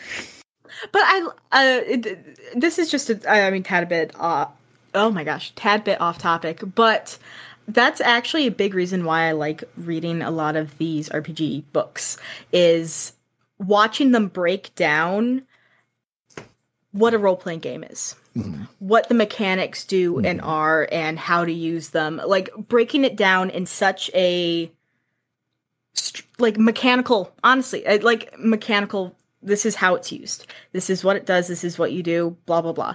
I find that now, as I'm watching, like, movies and shows after I've been reading all these books, I am picking up ways that is used as a mechanic. Like, I was watching, this might sound ridiculous, I was watching the Lego movie the other day. Oh, it's so good. Okay. Yeah. Go on. Yeah, I was watching the Lego movie the other day, and I recently talked about Blades in the Dark, and I was watching it, and they were doing the whole moment before they fought I don't remember what his name is, but the bad guy in the movie. Business. Yeah, where they're essentially doing a whole spy sequence of showing where it's a little bit of here's what prompted up to this, and then here's how it played out and stuff like that, and it clicked in my head. That's how Blades in the Dark does it with flashbacks and, not planning before you do it, showing the action, all of that. I was blown away because I read the book and I was, at least for me, seeing it explained to me in this specific manner and then seeing it in a movie made so much more sense than going, here's the movie, then here's how I can turn it into a mechanic or anything. It helps me actually experience movies and recognize tropes in a much better way that I think is helping the way that I am approaching stories and characters and even how to set up these types of scenarios, because I'm now able to pick them out better. I'm able to say, oh, I understand what's going on here. I understand what's making this interesting. I understand how this is, complicating the story and how they're solving this problem and blah, blah, blah, blah, blah. Yeah. And a perfect example is okay, what is we'll stick with the Lego movie thing. They're trying to sneak in and they're like, okay, there are multiple steps of this plan that need to happen. We need we need Bruce Wayne and Unikitty. They go in and distract the board so that way and distract people so that we can get in, we can deactivate the lasers and turn off the shields. And where does the tension kind of go? Why are we cutting away to Unikitty and Bruce Wayne talking about this? Okay, he's got their attention. We see this for a couple of seconds. Great. He's still distracted. That part of the plan is working. Oh no. Metalbeard and I can't remember the astronaut's name that's played by Charlie Day. I don't. Mr. Spaceship himself. Yeah. Trying to disable. Yeah, he's trying to disable the shields, and you're like, oh no, it's not working. It's not accepting their inputs. There's a piece of tension, and everyone's hinging on that part of the plan.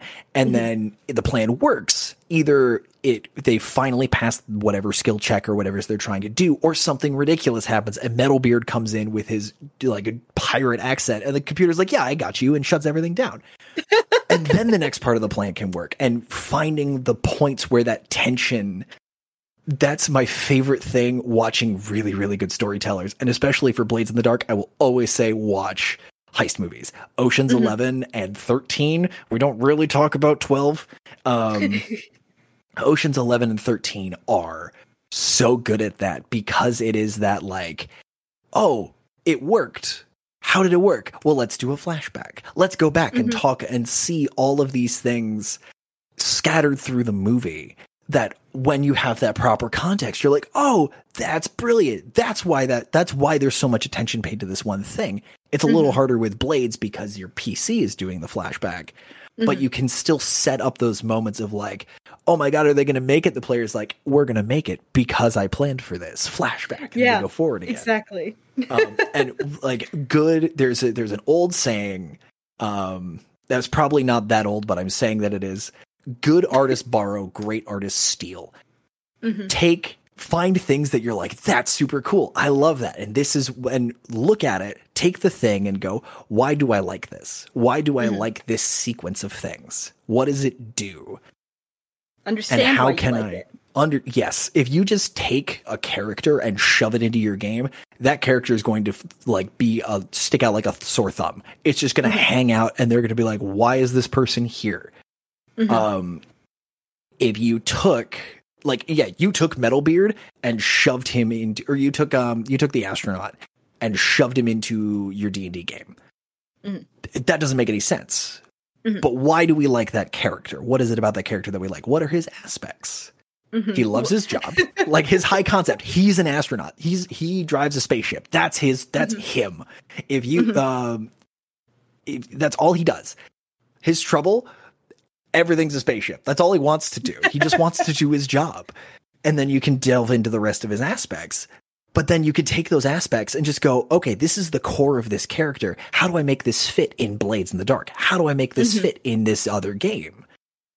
and still get the vibe of that character. And the players that know will be like, hold on, is this the spaceship guy from the Lego movie? And you just give them a coy wink and keep going and never tell them. They'll have their guesses. You never tell them. Absolutely. It's so useful being able to break down media. Yes. So incredibly useful. Absolutely. If you are playing RPGs, breaking down media and breaking down characters is a insanely important skill to learn and get even better at, playing these types of games. Yeah. Going back onto topic. Sorry. Back to the role-play game. Honestly, that entire thing, I think it shows even more. It shows how much value Fate does have, though, with how much it breaks down the characters in the world and everything into these aspects.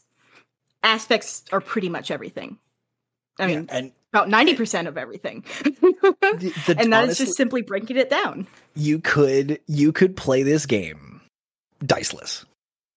You really could. You'd have to finagle it a little bit and figure out, like, you have your core skills, you have your core competencies, and then you're like, because the ladder, the shifts that they have, you have your action, you have your bonuses, and you kind of figure out where you land in that spectrum of success and failure, and success with a little bit of failure or the colossal failure can all be determined by your skills, because the lowest value you ever have in a skill is 0. And if you go into a 0 skill situation against another 0 skill, you'll succeed at a small cost. And then once you start being like, oh, I'm too better than this guy. All right, well, you succeed with there's no downside. I am too better at fight than this man. Great. I'm too better easy. at fight. I am 3 better at gun. Like, at some point you're going to sound like you don't understand how nouns work, but that's fine, because you're able to just, like, you're storyboarding more than playing a game. And you're like, oh, this would be really interesting if this happens. This would be really interesting if this happens. And how like it is like an improv scene, honestly. It is such a good, like, yes and no, but where's the twist? Where can I add something that narratively fits? And it's a loose enough game that someone could be like, I like it. What about X? Like, and then advance forward. Yes, okay, I tried to open the door and I failed, but I want to succeed at great risk. Cool. The door opens not because you, like, hacked the panel, but because there's a giant robot on the other side who's about to walk down the hallway and he spots you. Oops, something happened. Now what do we do? And it's just knowing. I just love it. Sorry. Go ahead. Yeah, no, 100%. And that's, like, this is one of the best games for, again, professional writers have used this for making TV shows, because if you have that creative mind, you can think on your feet. Or even if you can't, and you just want to do this kind of by yourself and help break down the fiction and the narrative you're writing, this is a really good way to help you understand stories in any way, shape, or form, because the story is so open. There's actually 2 other books on my shelf. One is called Save the Cat, which is more about script writing than anything else. But, like, okay, there's always that moment of, like, it's called Save the Cat because it's that save the cat moment of, like, this person is a hero because Superman, like, flew up and got the cat for the little old lady. They literally do it in the first 10 minutes of The Incredibles.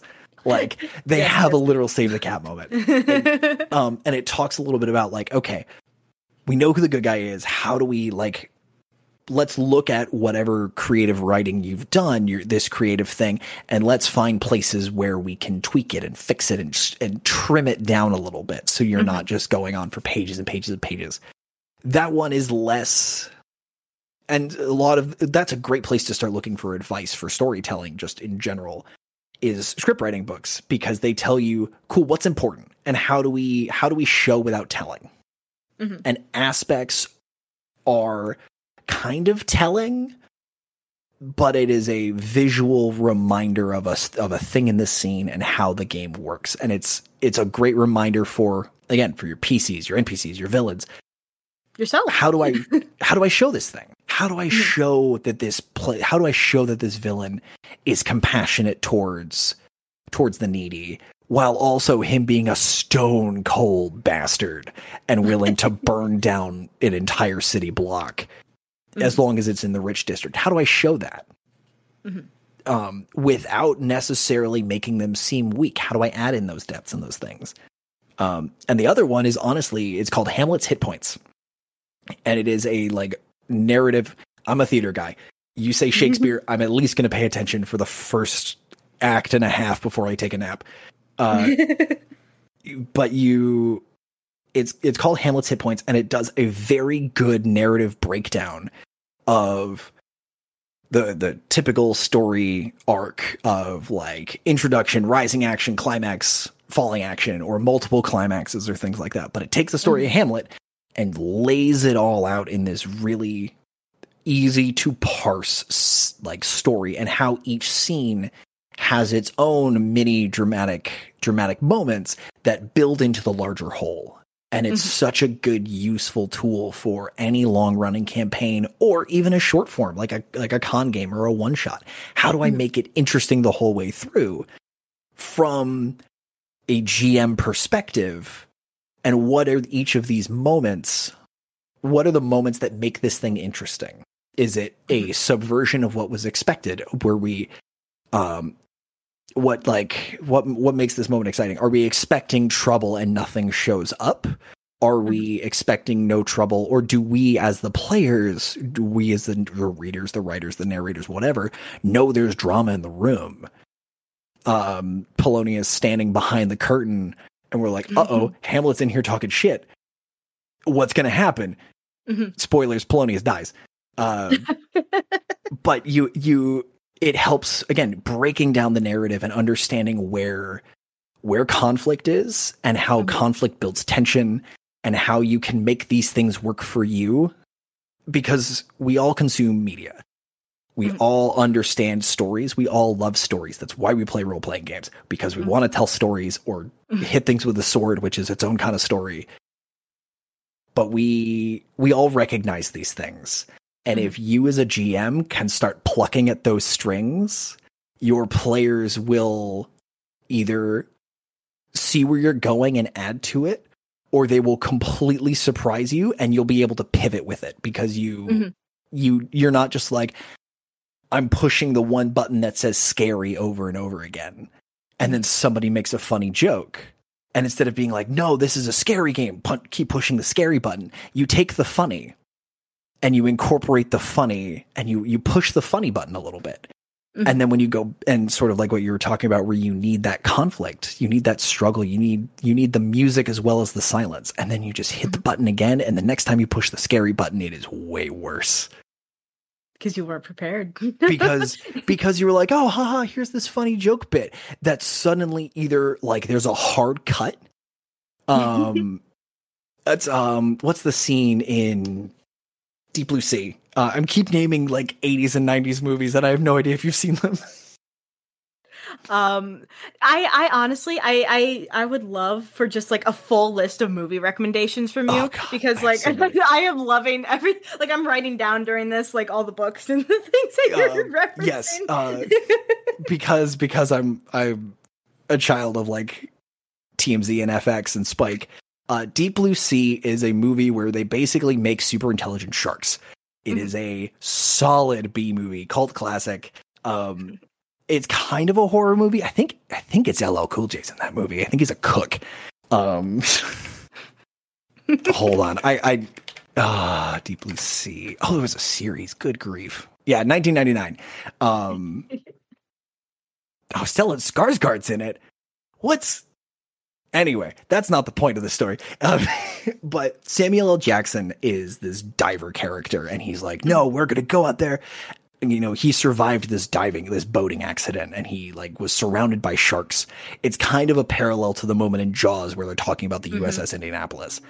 And he's standing in this underwater base, and he's standing in front of the moon pool, which is basically where submersibles can come up and come into the base because the air pressure keeps the water from flooding in. Yeah. And he's standing there and he's like, we're going to go out there and we're going to kill every single one of these. And this shark just comes up out of the moon pool and eats him and goes back into the water. And it's that it's like, okay, here's the moment where like it's kind of like the Predator moment where they're like, if it bleeds, it dies. We're gonna go out there and kill it. And then this thing just eats him. And it is either it's like the shock of it is immediately funny and then way more terrifying because you're like, oh, that was the guy who knew what he was doing and he's gone. Yeah. Oh my God, that's perfect. It's absolutely great example. Yes. It's what does that moment do for the story? What does that moment do for the characters? And why is that moment worth that time? And the downside of watching movies is especially newer ones, not a lot of movies do it well. Yeah. Literally, I've been talking about this with a friend very recently, is just kind of the new movies not bringing anything interesting or new.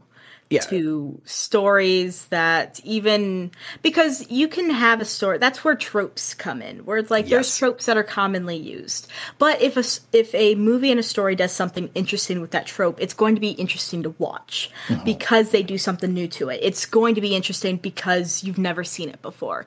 But if you just keep doing the same thing over and over and over again, it's going to become boring and repetitive and not engaging. And that's I was about to name another late 90s movie that you probably haven't seen, the Doom movie with Dwayne Johnson in it. They took the video game Doom and put Dwayne Johnson in it and you're like, oh, he's the Space Marine. And you realize he's not the protagonist. Mm-hmm. Like halfway through the movie and you're like, oh, this is bad. Who's the good guy? Who am I supposed to root for? And it's Carl Urban's character. But you don't realize that then you have that trope. Everyone's looking in that direction. Mm-hmm. And then you can subvert the expectation and it's so good if you execute it properly.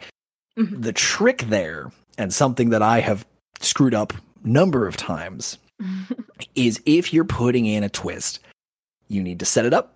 And if you're going to subvert expectations, if you're going to subvert a trope, you need to pay it off. You can't just be like, oh, it's not really that. Okay, move on. Like it needs to be significant, because if you could cut that out and leave the trope as is, you're not subverting anything. You're not making a drastic sweeping change. You're just saying, oh, it's not what you thought it was. Okay, bye. And that's sort of like the end of the conversation. And having the tropes are a super good jumping off point, and finding one that is the trope is just a common language. It's this common thing that everybody bites into, and you can go, great, this guy's got a sword, this guy's got a robe, this guy's got like a deep hood and a bunch of daggers, and people will go, great, wizard, fighter, rogue, awesome. We understand this parlance and context. We can go. And you need to understand the tropes and understand what they do narratively to then take it and subvert it in a way that's like interesting, and make it interesting for you and the people you're playing with. Because the nice thing about role-playing games, you're not marketing it to mass media. You're not going to record this thing and publish it and put it on the internet and run for 8 years and have an Amazon TV series and whatever. Sorry, that was my out loud voice, wasn't it? But for the vast majority of us, our D&D, our role-playing game stories are not for anybody but the people we're playing with. Mm-hmm.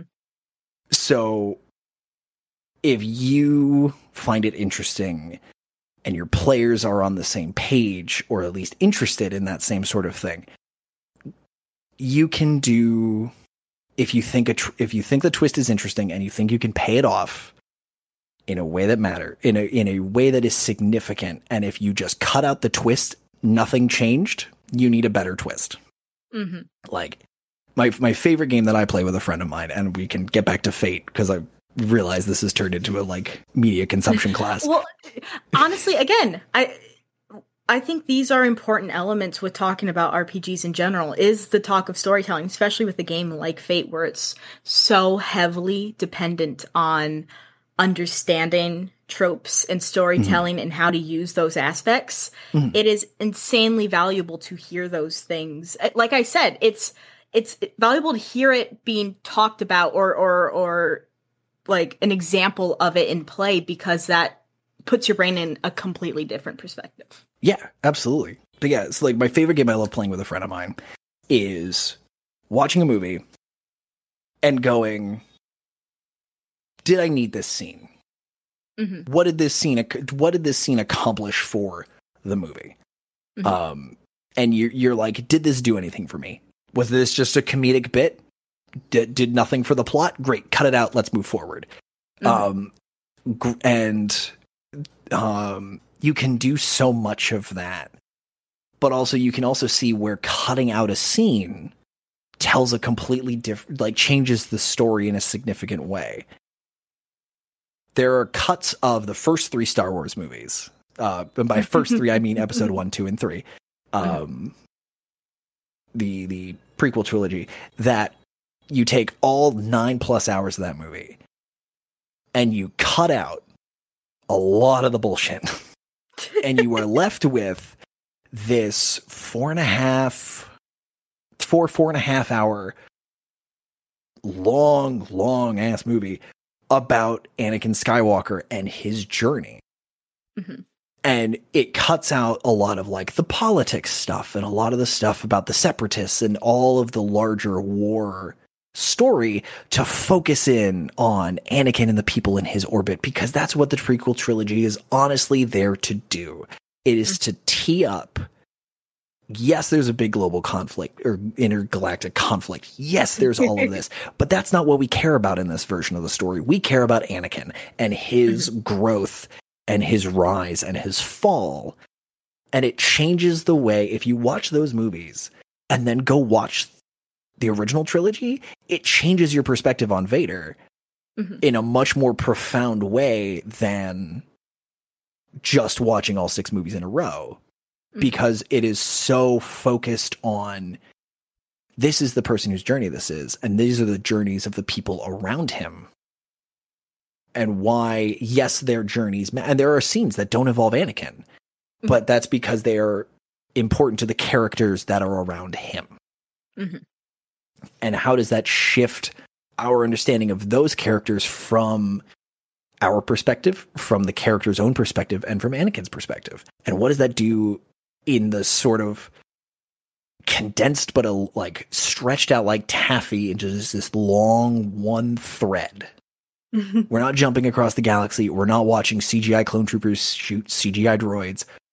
We're watching Anakin grow up, fall in love, realize that he will do anything to protect it, make really, really poor choices, and fall in a way that not like, honestly, Anakin's story makes a really, really good fallen paladin story in a D&D, like in a fantasy setting. Like it's so good. And most of the time your players will guess unless you tweak the right details without losing the core thread of that. Absolutely. And that's where you start stealing things. Because as one should. Unless you're a professional, right? Like, yeah, no, 100%. File off the serial numbers and be like, here you go. And 9 times out of 10, people won't notice. And the people that do, you don't let them know that they're onto you.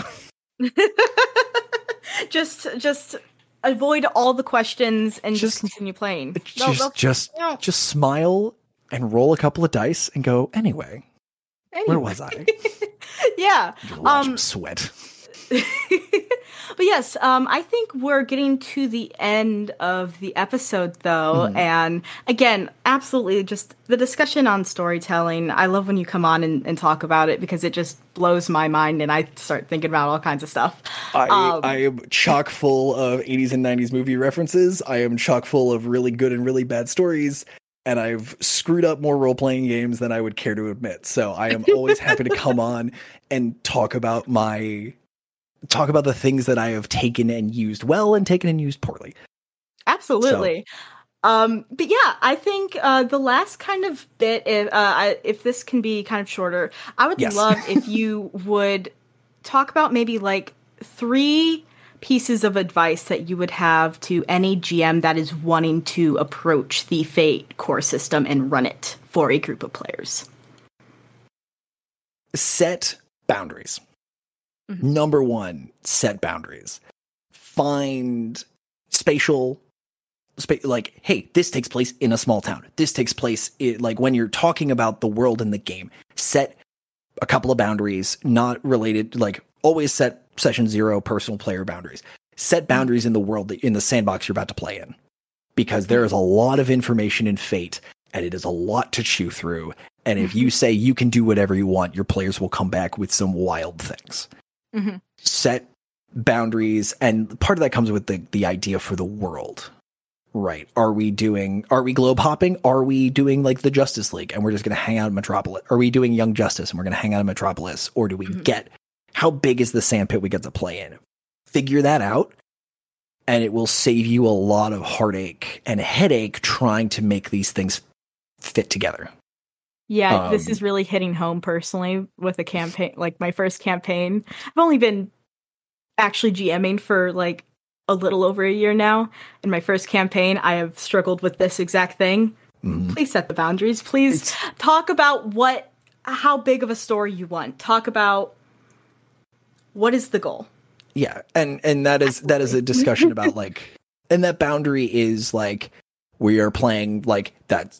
This is the world. So that's partly setting the scope. That's also partly setting like the player expectation of what's going to happen. Number 2 is like be flexible. Be willing to turn. Don't be so like locked in with any of this. The whole point of this is everything is very flexible. Everything is moving. All of your players are going to be throwing out ideas. Being flexible, but also staying within those boundaries. Because the dice are not an arbiter of whether or not something happens.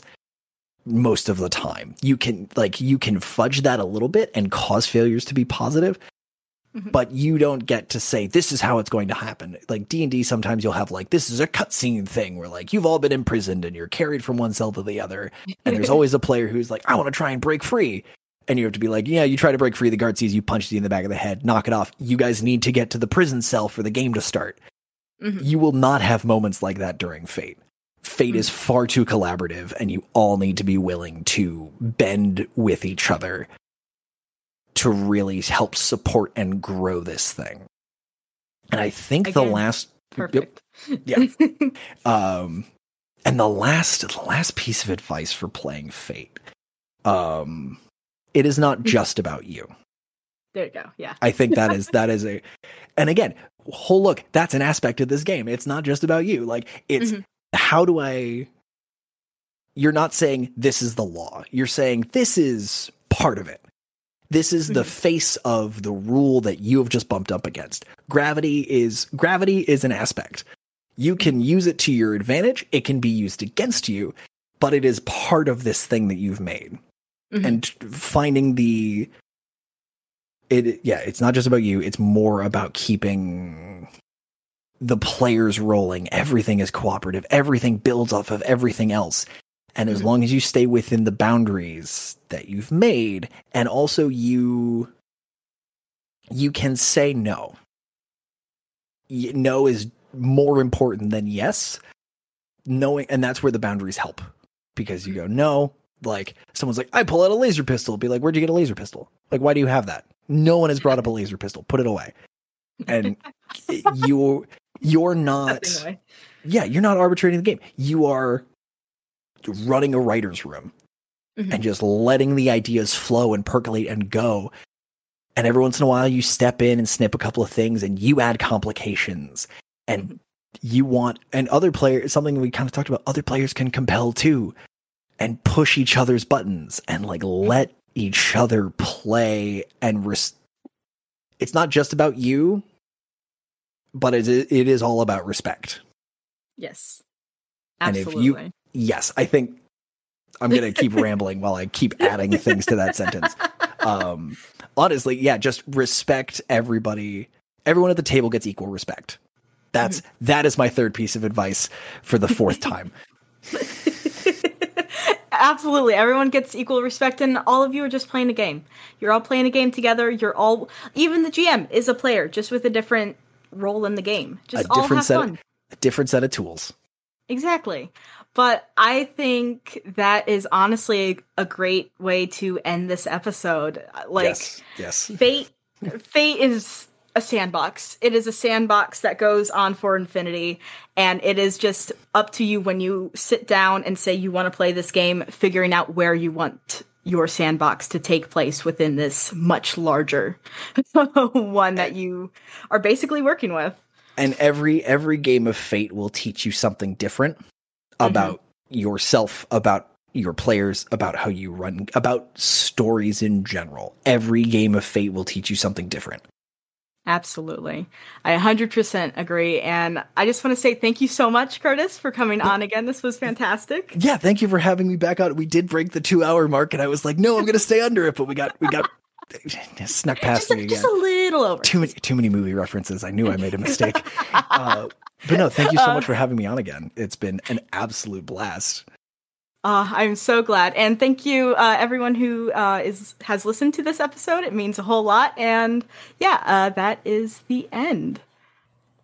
And that is the end of the episode. Thank you so much for listening to this episode, and I really hope that you enjoyed it. It was super fun to record, and yeah. If you did like this episode, I would really appreciate it if you decided to follow the RPG Goblin on your preferred podcast platform and give us a review. Any little bit of support counts and is always appreciated.